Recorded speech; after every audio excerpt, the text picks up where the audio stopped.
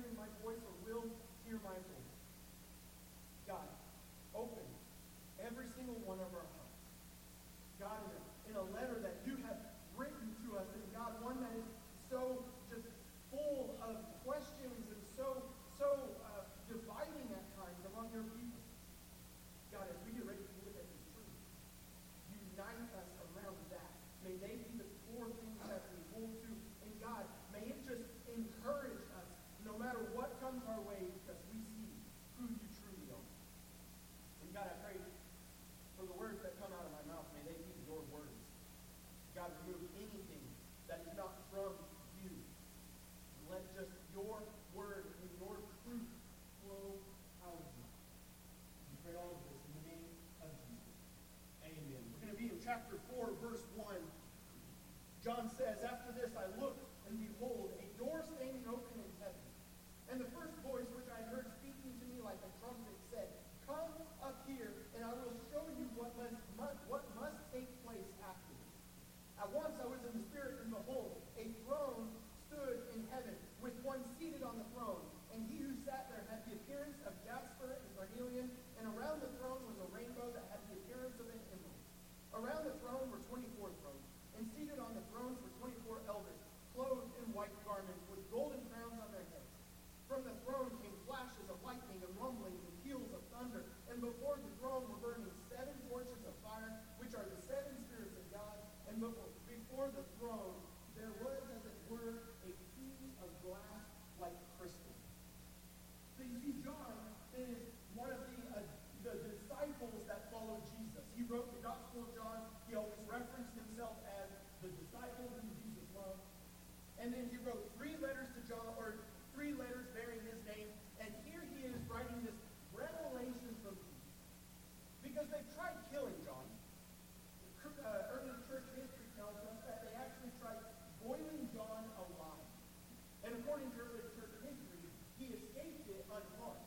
And so they're like, man, if we can't kill this guy, let's just exile him. So they send him to the island called Patmos. It's a small island, hardly any vegetation, and they're like, you can be there and you can die. And while he's there, he receives this revelation, this revealing of something previously unknown that he writes down and he shares with us. And he says, you know what happened? I was there and God took me out of the body. I went in spirit into heaven, and he describes for us what we see. And it aligns with what Daniel tells us Daniel saw, and what Isaiah tells us Isaiah saw, and what Ezekiel tells us Ezekiel saw.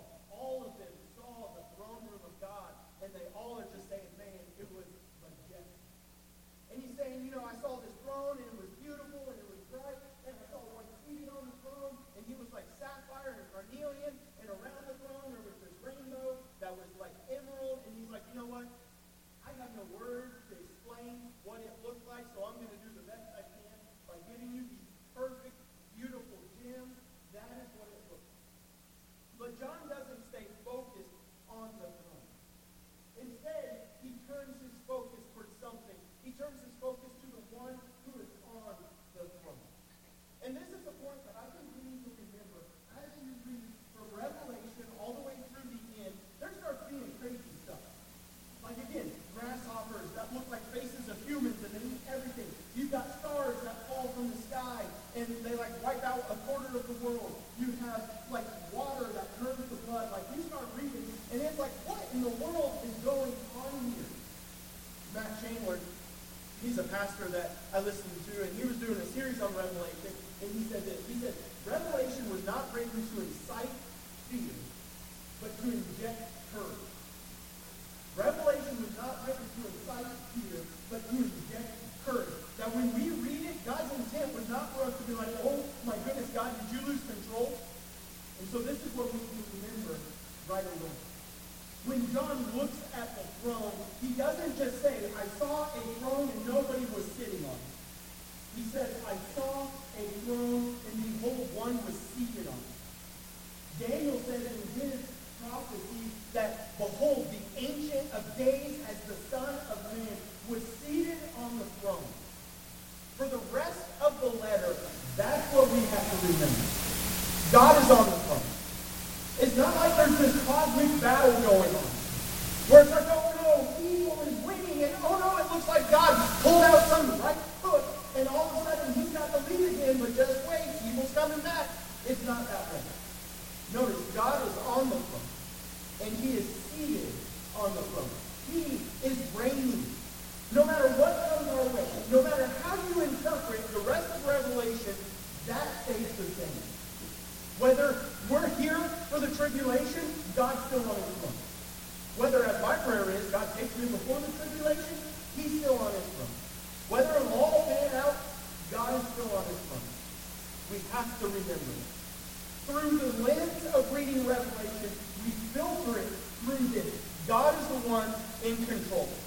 the one in charge, and God is the one that is ultimately sitting on the throne. We cannot remove him from the throne and put ourselves on the throne, because that's what I try and do all the time. Like, hey, God, I don't really think you have this under control, but can you just, like, let me sit on the throne for a little bit, and I'll handle everything, and then it goes south really fast. Because, as we're going to see, I'm not worthy to sit on the throne. Only God is worthy to sit on the throne. There is no cosmic battle for the throne. God is on it. God has always been on it, and God will always be on the throne. This is the resounding theme through Scripture. Daniel, all the way back in the Old Testament, when Israel was in exile, God's still on the throne. Paul, when he is in prison, still says, God is on the throne. Whatever is going on in your life, remember, it's God who is in control. God is on the throne. And we can trust him through that. Because there's not a battle.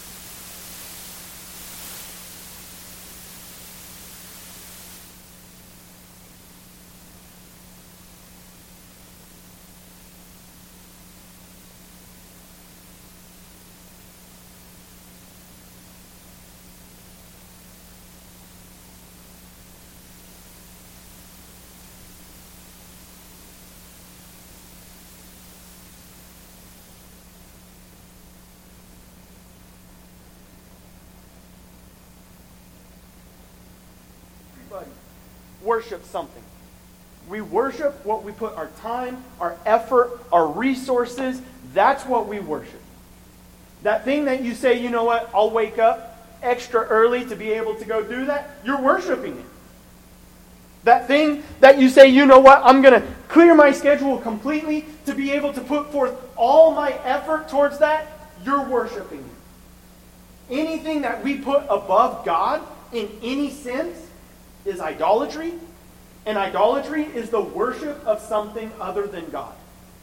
And so we are all worshiping something. But we're called to worship God. And He is holy. He is set apart from everything else that we worship. Because your job's going to fail you.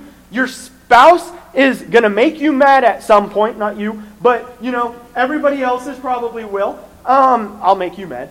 But your possessions are going to break. Your money's going to become worthless really quick. Whatever it is that you're like, this is what I'm living for, it's going to leave you empty. Except for Jesus. Except for God. Because He is set apart. He is holy.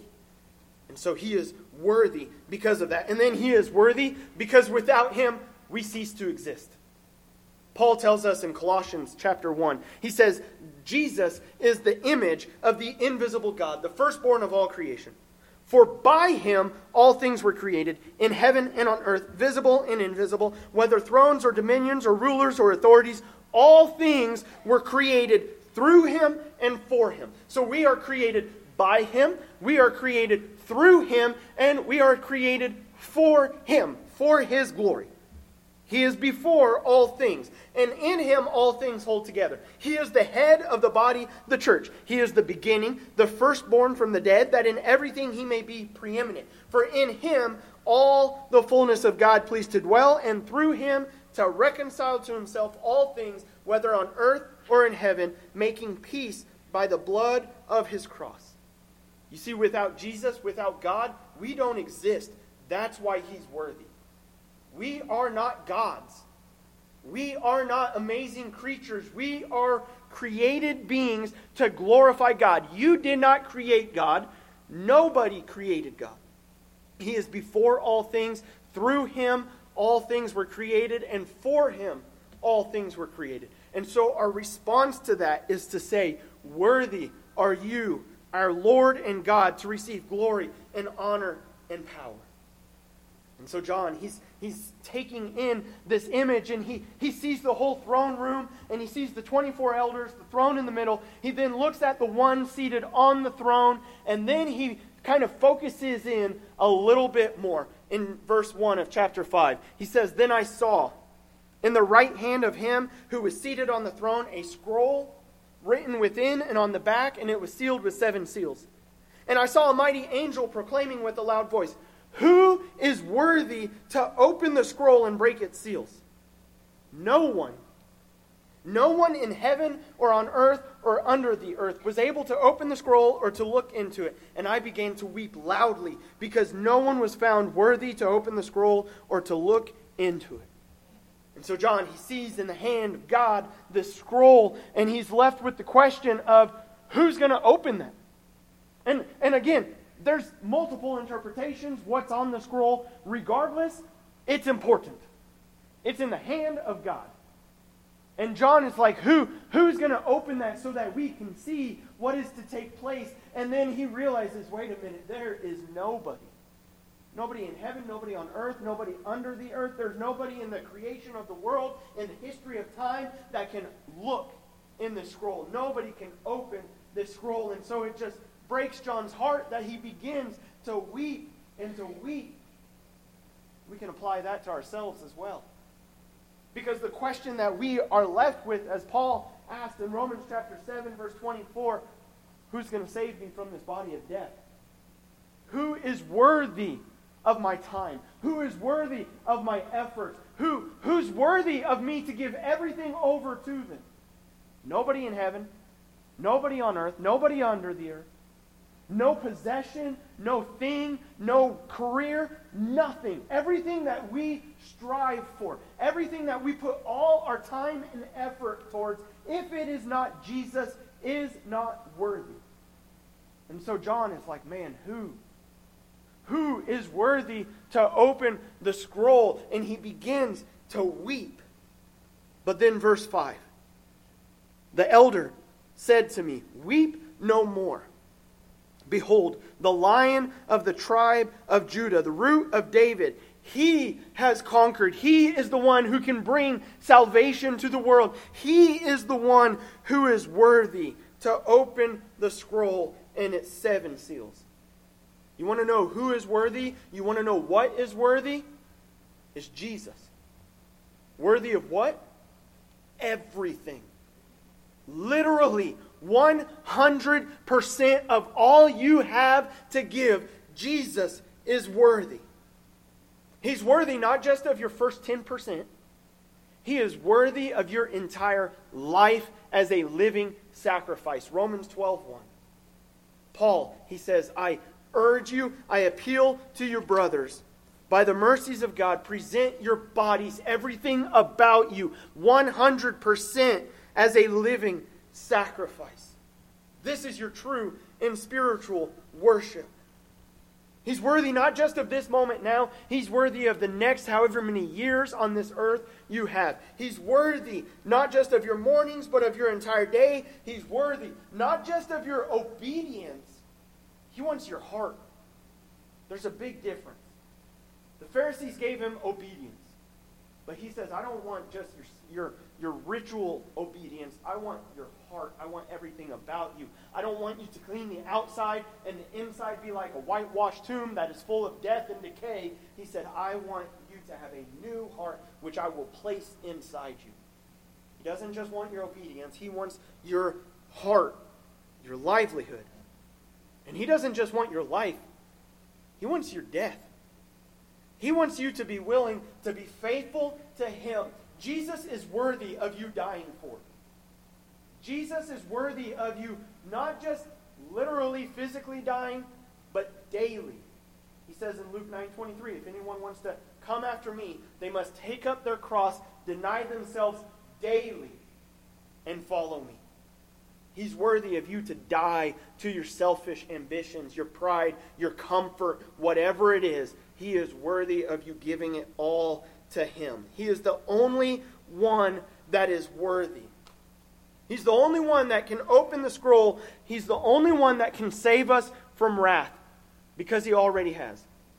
Revelation chapter 5, verse 6. He says, between the throne and the 4 living creatures and among the elders, I saw a lamb standing as though it had been slain.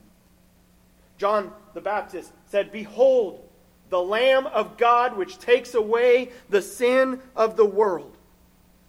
Here he'd just been called the Lion of the tribe of Judah. John looks and he doesn't see a lion, he sees a lamb as though it had been slain. The lamb representing Jesus, who hung on that cross to take away the sins of the world, because God so loved the world that he gave his only son to die on that cross, so that if you believe in him, you should not perish, but have eternal life. John said, who's worthy? He said, I turned and I looked, and behold, I saw a lamb standing as though it had been slain. In Revelation chapter 1, we're told, to him who loves us, this is Jesus, and freed us from our sins by his blood. Not only that, he made us a kingdom, priests to his God and Father. To him be glory forever and ever. Amen. He says Jesus is the one who can save us. And then Revelation 7:10 later on, because in chapter 6, the wrath of God is being poured out, and we're told that the mighty, the rich, the wealthy, the popular, they're all going to run into the caves and say, God, let these rocks fall on us so that we can avoid the wrath of God. So again, we're left with the question, who will save us from this body of death? Revelation chapter 7, crying with a loud voice, the myriad of people says, salvation belongs to our God who sits on the throne and to the Lamb. Who can save us? Not your money, not your possessions, not your status, not your fame, not your career, not your family. Jesus and Jesus alone. He is the only one that is worthy. Nothing compares. So when we look through the rest of Revelation, as you read through this book, as we talk about it more and more, we hold firm to this truth. Jesus is the only one that is worthy. God is the one that is sitting on the throne. And so whatever fear may come, we kick it out the door and say, God's on control, and Jesus is worthy of me to live for, and Jesus is worthy of me to die for. Because Jesus, once and for all, gave his life for us. As Paul tells us in 1 Thessalonians 1:10, we are to wait for his Son from heaven, whom he raised from the dead. Jesus, who delivers us from the wrath to come. Through Jesus, we have eternal life. We do not have fear. So what is it? I have two questions as we close. What is it that you might be holding on to get you through whatever difficulty might be coming ahead? Maybe it's economical difficulties that might be coming down. And you're like, all right, if only I save this much more money, then everything will be okay. You're not guaranteed that. Maybe there's relationship hardships. And it's like, okay, maybe if I just behave good enough, I'm not going to have to suffer through this. You're not guaranteed that. Maybe it's if I eat healthy enough, if I exercise enough, if I change my diet, then I won't suffer the physical ailments anymore. You're not guaranteed that. What is it that you're holding on to get you through whatever might be coming your way? Because Jesus tells us, in this world you will have trouble, but take heart, I have overcome the world. And so if it's not Jesus, it's gonna let you down. And so remove whatever it is off of the throne of your life and place God there, because he is the only one that is worthy. And then the last thing is, how do we respond to this? All right, Jesus is worthy. What do we do? It's repeated multiple times in these first couple chapters. Chapter 4, verse 11, we worship him. Worthy are you, our Lord and God, to receive glory and honor and power, for you created all things, and by your will they existed and were created. Revelation 5:9, they said, worthy are you to take the scroll and open its seals, for you were slain, and by your blood you ransomed people for God from every tribe, language, people, and nation. And you have made them a kingdom and priests to our God, and they shall reign on the earth. And then verse 12, worthy is the Lamb who was slain to receive power and wealth and wisdom and might and honor and glory and blessing. And he says, I heard every creature in heaven and on earth and under the earth and in the sea and all that is in them, saying, to him who sits on the throne and to the Lamb be blessing and honor and glory and might forever and ever. And the four living creatures said, Amen. And all God's people say, Amen. And the elders fall down and worship him. How do we respond when we realize Jesus is worthy of everything? Romans 12:1. I appeal to you, therefore, brothers, by the mercies of God, present your bodies in everything you do as a living sacrifice, holy and acceptable to God, which is your spiritual worship. You go from here and you offer every moment of your day as worship to God. We're going to close with a song that pretty much prays what we just read. Worthy are you. And as Craig and Tessa and Rachel come forward, and Rick and Laura, as they lead us in this, let it be the prayer of your heart. That it not again just be words that come from your mouth, but that it be the message of your heart. That there's nothing in this world that is worthy. Jesus only is worthy of everything that we have to give him. So if you'll stand, I'm going to pray, and then they'll lead us in this song. Father God, we thank you. Behold, the Lamb of God who takes away the sin of the world. God, we have placed our faith in you. And we thank you, as Paul told us, only Jesus saves us from the wrath to come. Only Jesus is worthy. So as we sing this song, as we pray this song, God, may it be the prayer of our heart to you, the only worthy, one true God. And then also, God, I pray if there be anything else that we are placing on the throne, help us remove it so that you can claim your rightful place in our heart. If that be coming forward and professing a life change for you, God, let us do that. If that be finding somebody in this room and just confessing, as you tell us, confess our sins and pray for one another, God, let us do that. Whatever it is, God, may we take this time, removing distraction, and focus on you, singing the praises of our heart. And it's in the name of Jesus we pray.